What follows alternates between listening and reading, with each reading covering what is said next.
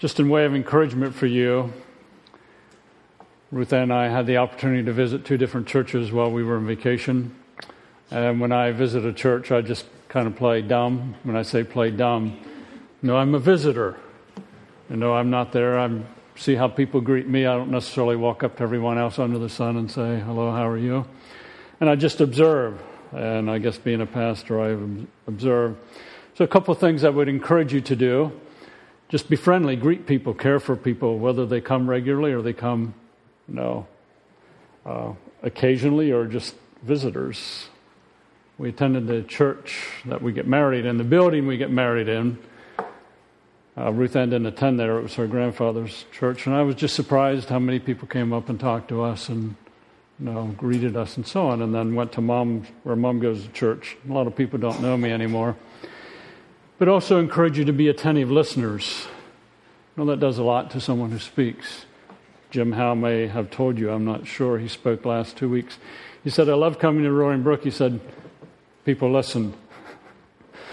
And I said that in way of encouragement, to you. Also observe how much time people devote to prayer, in their services. Just how they interact with their pastor, how their pastor interacts with them. But I'm encouraged by the fact that I'm a part of Roaring Brook Baptist Church. So thank you for being who you are. Let's pray together. Father, we do thank you for Christ and all that we have in Him. As we interact with your word, Father, we want to be attentive hearers. And not only hearers, but doers for your glory. For it's in Christ's name I pray. Amen. John and Butch are talking after work. John shares the following with Butch. I noticed that you are not up to date on many of the TV programs that the guys talk about, and that you take a lot of criticism for not watching trash on TV. Why don't you watch it? How can you be gentle in your responses to them? Amy and Beth are talking between classes at school. Beth comments to Amy that she has noticed that Amy, has a different mindset about sexuality. Beth shares that the girls at school talk about this guy and that guy and sex before marriage being okay. There are times when Amy has been strongly criticized for her gently stating her beliefs concerning sexuality and desiring to be a virgin until she is married. Beth then asked Amy, will you tell me why you have such views? What makes you different? Why can you be gentle in your responses when criticized? Joyce and Sally are neighbors. Joyce is a believer, but her husband Joe is not a believer. At times he can be quite cruel and difficult in responding to Joyce. Sally has seen Joyce being treated cruelly. One day Sally says to Joyce, how can you submit to Joe with such a gentle and quiet spirit? Real life situations. Peter, in chapter 3, we'll be looking at that passage in a few moments, addresses situations like that. He is writing to a church who is going through persecution, who is going through difficulty for their faith, explaining to them how to live in a hostile culture when there is not a favoritism towards Christianity. And he talks about things in daily life. He begins his letter with a strong emphasis on the gospel of Christ. You have a hope, you have an inheritance that won't perish, spoil, or fade away. And then he just talks about daily life. Renewing your mind, being prepared for action. Talks about the greatness of Christ's sacrifice. Talks about submitting to authority, governmental authority, submitting to one's master. A wife, the way she responds to her husband, the way a husband responds to his wife, and so on. And then I invite you to take your Bibles and turn to chapter 3 of 1 Peter. 1 Peter chapter 3, we'll begin with verse 13. and realizing that we do not necessarily live in a hostile culture today as much as the people to whom Peter was writing. But our culture is becoming more hostile. Some of you live in somewhat of a hostile culture, maybe at home. Maybe school, everything is not what you might desire, or on a job. I don't think any of us are going to be taken out and burned at the stake tonight because of our faith in Christ. We may face some difficulty. We want to understand the passage and then how to respond. 1 Peter chapter 3 and verse 13. Who is going to harm you if you're eager to do good? But even if you should suffer for what is right, you are blessed. Do not fear what they fear. Do not be frightened. But in your heart set apart Christ as Lord. Always be prepared to give an answer to everyone who asks you to give the reason for the hope that you have. But do this with gentleness and respect, keeping a clear conscience, so that those who speak maliciously against your good behavior in Christ may be ashamed of their slander. It is better, if it is God's will, to suffer for doing good than for doing evil. For Christ died for sins once for all, the righteous for the unrighteous, to bring you to God. And going back to verse 13, who is going to harm you if you're eager to do good? The answer has already been given in the context. No one, because if someone harms you for doing good, God's going to use that for good, for profit. But he also gives the answer in verse 14. But even if you should suffer for what is right, you're blessed. He's writing to persecuted people, those who are facing difficulty because of their faith. And he says, if someone harms you for doing good, keep in mind that you're blessed.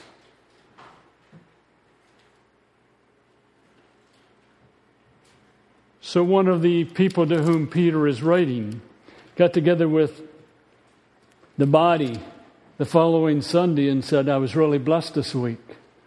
And the rest of the body says, how were you blessed? Well, my property was confiscated. I'm now homeless. And the reason that happened is because of my faith in Christ. I've been blessed. Peter goes on, do not fear what they fear. Do not be frightened. That is, do not fear those who persecute you, those who are unbelievers. Don't fear what they fear. Don't be frightened. What do those people fear? What do unbelievers fear? What do those who are persecuting these people fear? Death. Physical pain. They fear loss of possessions. They fear admitting they're wrong. They would have feared jail along with other items. And Peter says, don't fear what they fear. Now think about that in our culture today. People tend to fear rejection. So there's a temptation on our part to step back many times and not to speak of Christ or stand up for that which may be right. And Peter says, don't fear that. You face rejection, you're blessed. Don't fear what they fear. And in verse 15, but in your heart set apart Christ as Lord.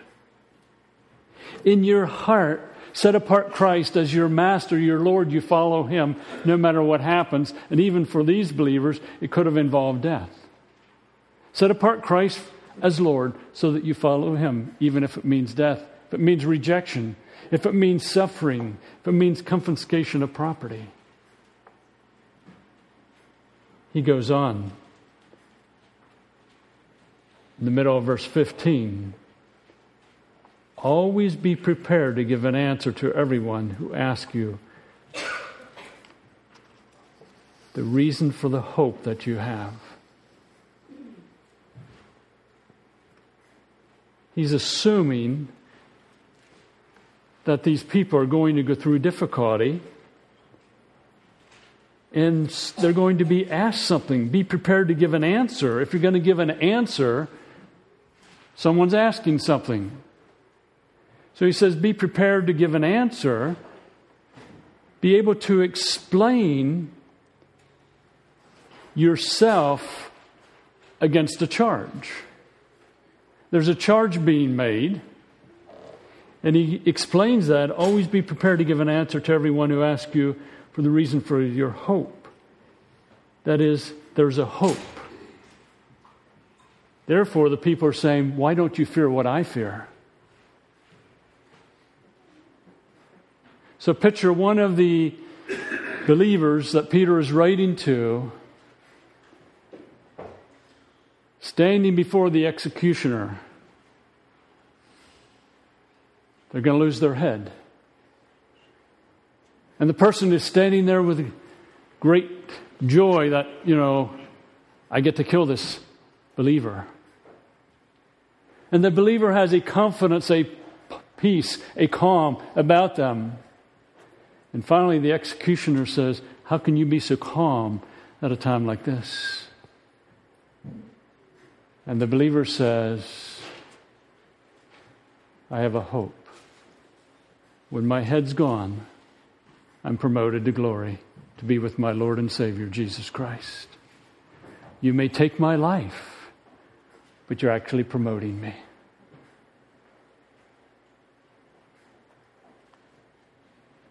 Be ready to give a reason of the hope.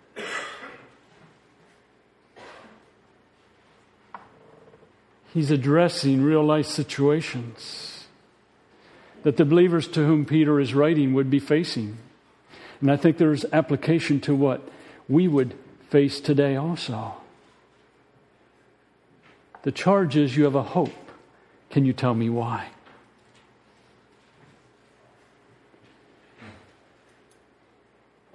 In our world today, we fear pain. Relational pain, physical pain, financial pain. The way we respond to that will open a door for someone to ask a question.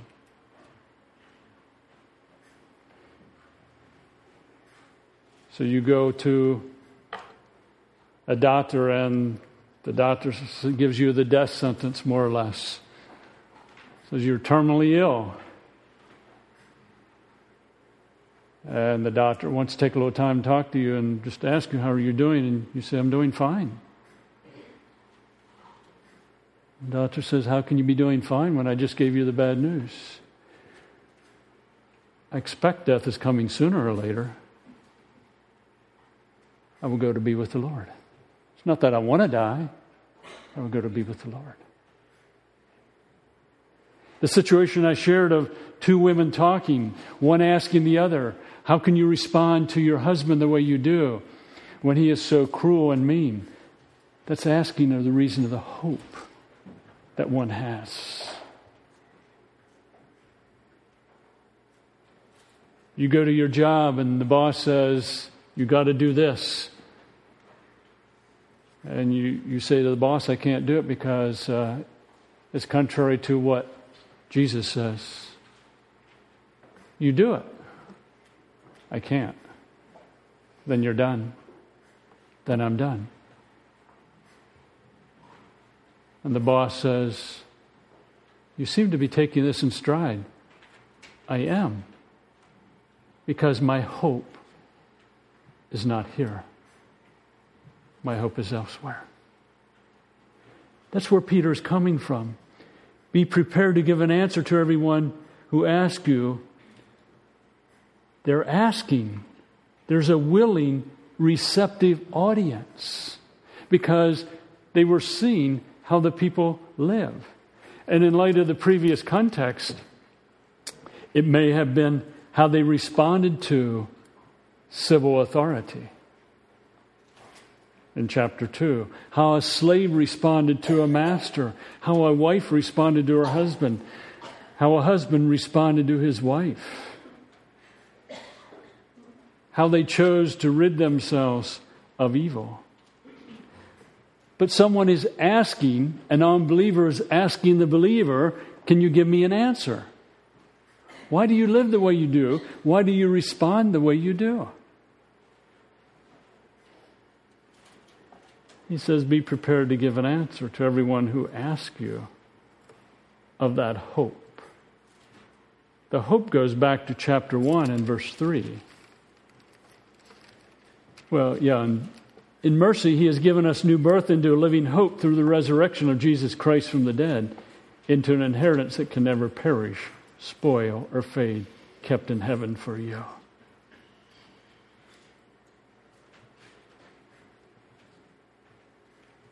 So here we have people who are obeying civil authority,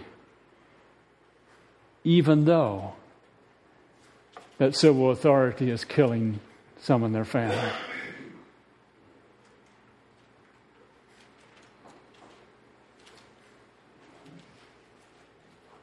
So this week, we'll go back to Peter's time. Chip is going to be burned at the stake.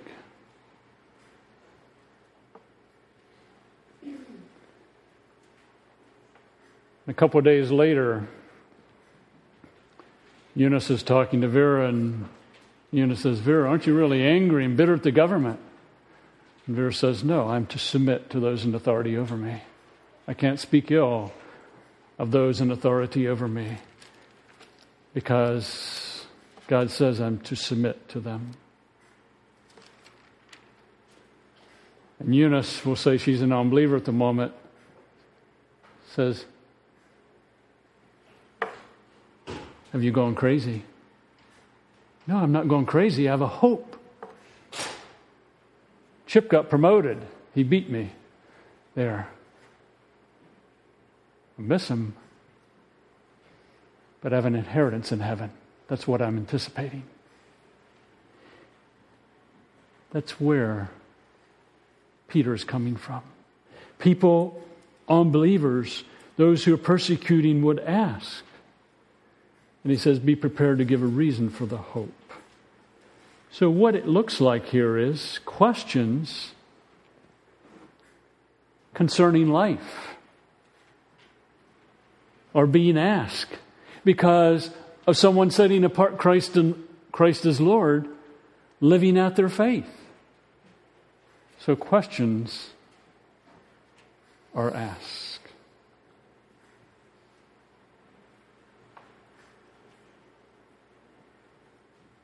It's not the believer trying to push Christ on someone else. It's the unbeliever asking. There's a receptive audience because they have observed, I guess what I would call normal faith, maybe some of us would consider it radical, that does not fear what the unbeliever fears, what the persecutor may fear.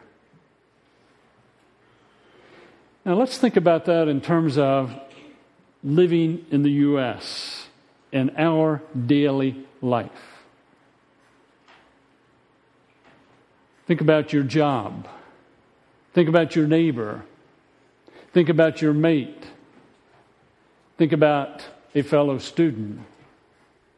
Those that may be unbelievers, are we living in a way, in obedience to Christ, that raises questions?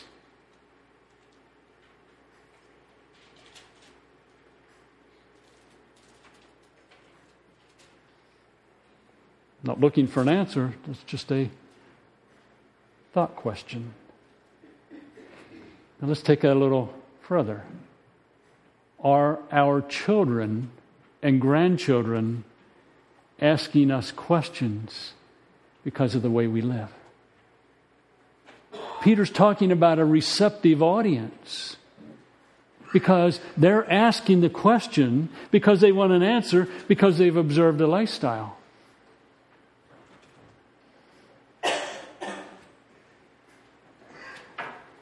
I won't mention a name, but one of you sitting here this morning, I've been asked a number of times over the years, how can that person respond the way they do, living with the people that they live with? I'm getting asked because of someone else's life, and I simply say, God's being very gracious. God's worked in their life. They've come to faith in Christ. And they're living insensitive to Him in a tough situation. Stop and think about life that someone may share a problem with you. It may be because they have observed your life. And they say, I got this situation at home. What do you think I should do? That's not persecution, but it's observing your life. A child saying, Dad, Mom, why don't we go to that place? Why don't you let us watch this TV program? Why don't you let us play that computer game?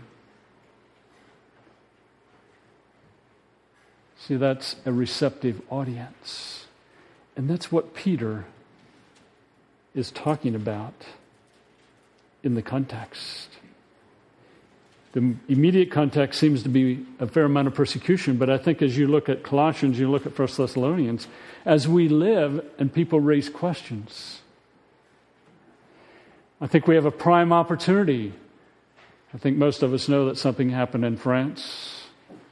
A German soccer game was canceled because of a potential bombing and so on.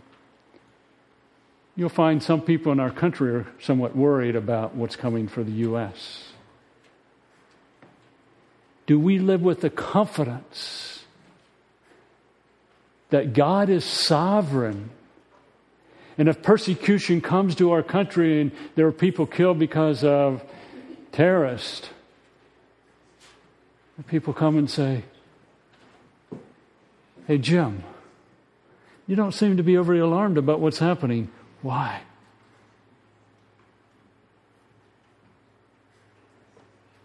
What's going on? What if that was you? What if that was someone in your family? We're not persecuted in a strong way, but the way we live can open doors to share with others. And Peter goes on then. He says in giving an answer in the middle of verse 15, or at the end of verse 15, but do this with gentleness and respect.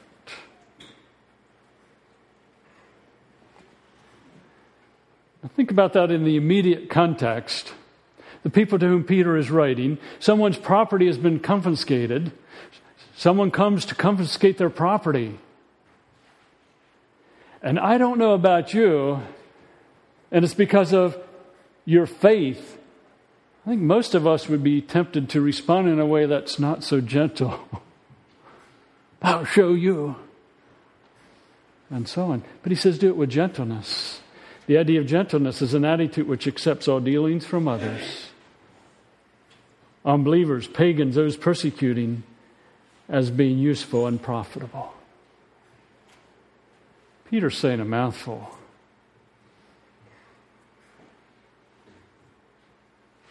Now, I'm using an extreme example here. We don't face it in our country, but other countries presently are.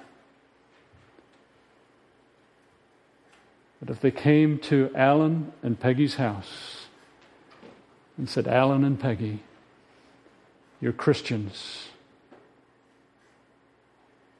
Will you deny Christ? And they say, no, Christ is our Lord. Well, then we're going to take Hayden and we're going to torture him with you watching. And Hayden says, Mom and Dad, don't deny Christ as Lord.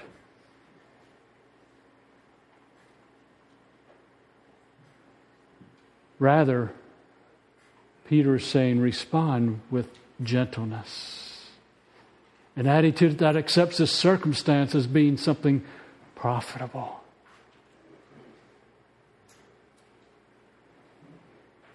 For you who are parents and grandparents, you are faced and bombarded with many times, why? Why do we do this? Why can't we do that? Why? Do you see them as good questions? Accepting them with gentleness as an opportunity to explain your faith. So I was a teenager and I said to Dad, he told me, he said, tonight you're going to go out with a guy. You better be careful, don't do it. And I found it interesting We went to Mom's church. A guy there said, "Do you remember so-and-so?" We were kids. He said he wasn't a very good guy. Well, just interesting. But my dad said, "You better be careful. You'll get in trouble if you go with this guy." My question was, why, Dad? Now, Dad could have said, "Well, just because I said so," or he rather responded with gentleness. "You know, this guy has a record of getting into trouble. I'm your father. I'm concerned. I need to teach you." Doing it with gentleness. And Peter also says with respect. The idea is astonishment, amazement. And as you read the text, I ask myself, what astonishment or amazement is Peter talking about?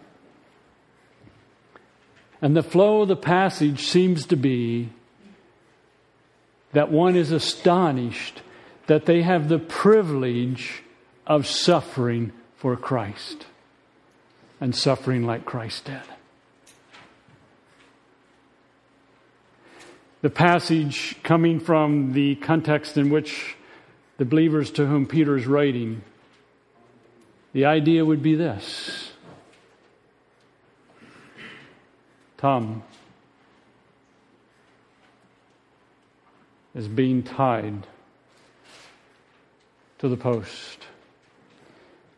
There's wood underneath. And Tom's already been told, "We're burning you because of your faith in Christ. We don't want this good news about Jesus to go any further. You have any last words you would like to say?" And Tom says, "I'm thankful that I have the privilege of dying, suffering for Christ. I'm participating in His sufferings. I'm blessed." That's the idea of respect. I'm suffering as Christ suffered. And he says, in answering, respond with gentleness and respect, so that those who speak maliciously against your good behavior in Christ may be ashamed of their slander. Again, we do not face persecution in our country as they did in the time Peter is writing. There are parts of the world that do face that persecution today. I've read of cases within the last year where the very thing I described with Peggy and Alan and Hayden took place.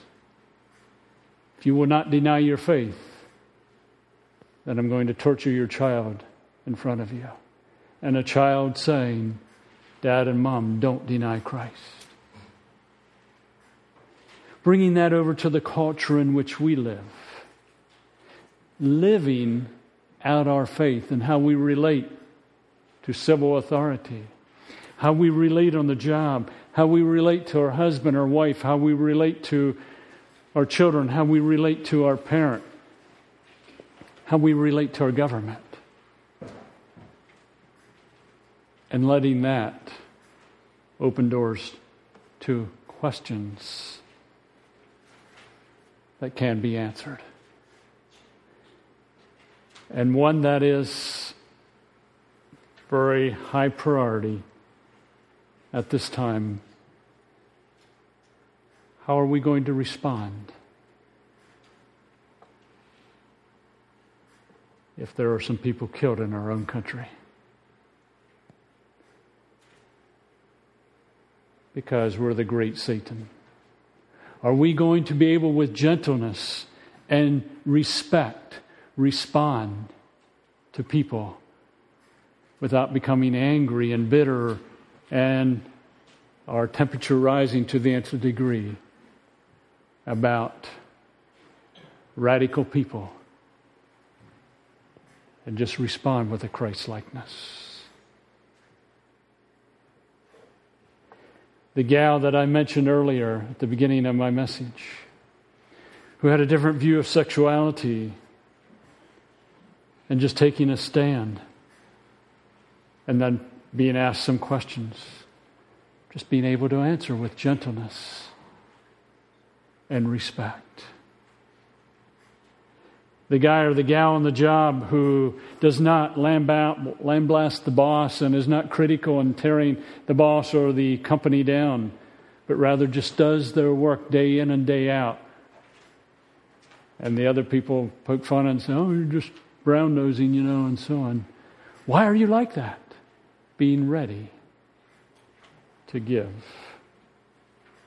an answer. We live in this culture. Live well. Live godly. People ask questions, respond with gentleness and respect. That displays God's grace. Let's pray together.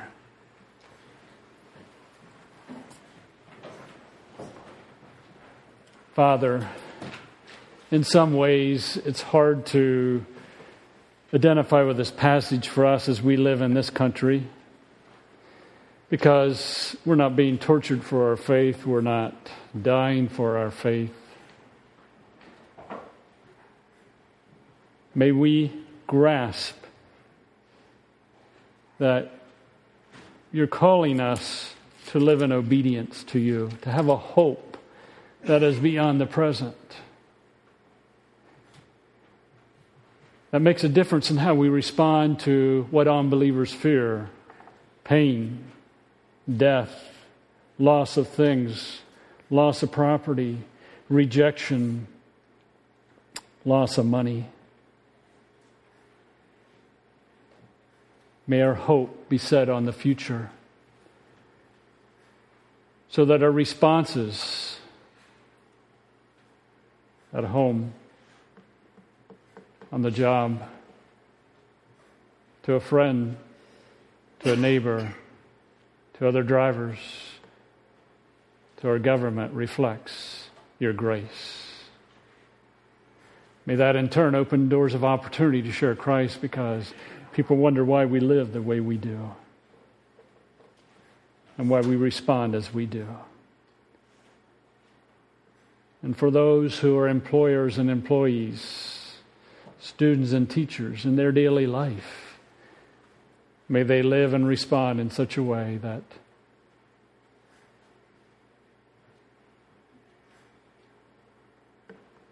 your grace is evident and unbelievers notice. And I know last night, Father, someone made a comment to me in passing about someone sitting here this morning about their work. And I just found it interesting that that person made the comment, because they heard comments from others about how this individual responds on the job and how they work. Father, that's living out this passage. That news, if you want to call it that, about the individual spread just because they're being obedient to you. So may we see, Father, that Peter's talking about where we are in day-by-day living. Setting apart Christ as Lord, not compromising your word, letting the Spirit work within us.